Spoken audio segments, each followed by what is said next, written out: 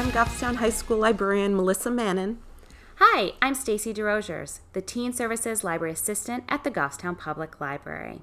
We are teaming up each month to chat about books. What makes our podcast a little different is that we want to encourage your curiosity beyond the book. In addition to discussing the themes and characters in interesting reading material, we'll be examining how books feature real-life scenarios.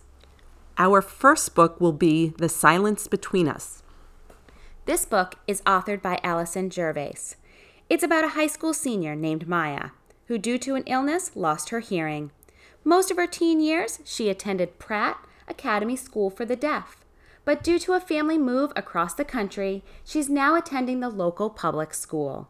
This book is about her navigating and making new friends, new experiences, while not losing sight of who she is. Represented in the pages is deaf culture. I didn't know much about how, in general, deaf people see sign language as such a formative part of their identities. I got curious and started doing some research, and I learned so much. In our podcast, we'll share thoughts of teens related to our topic and resources to spark your own curiosity. So join our podcast each month because the curious reader seeks understanding beyond the book.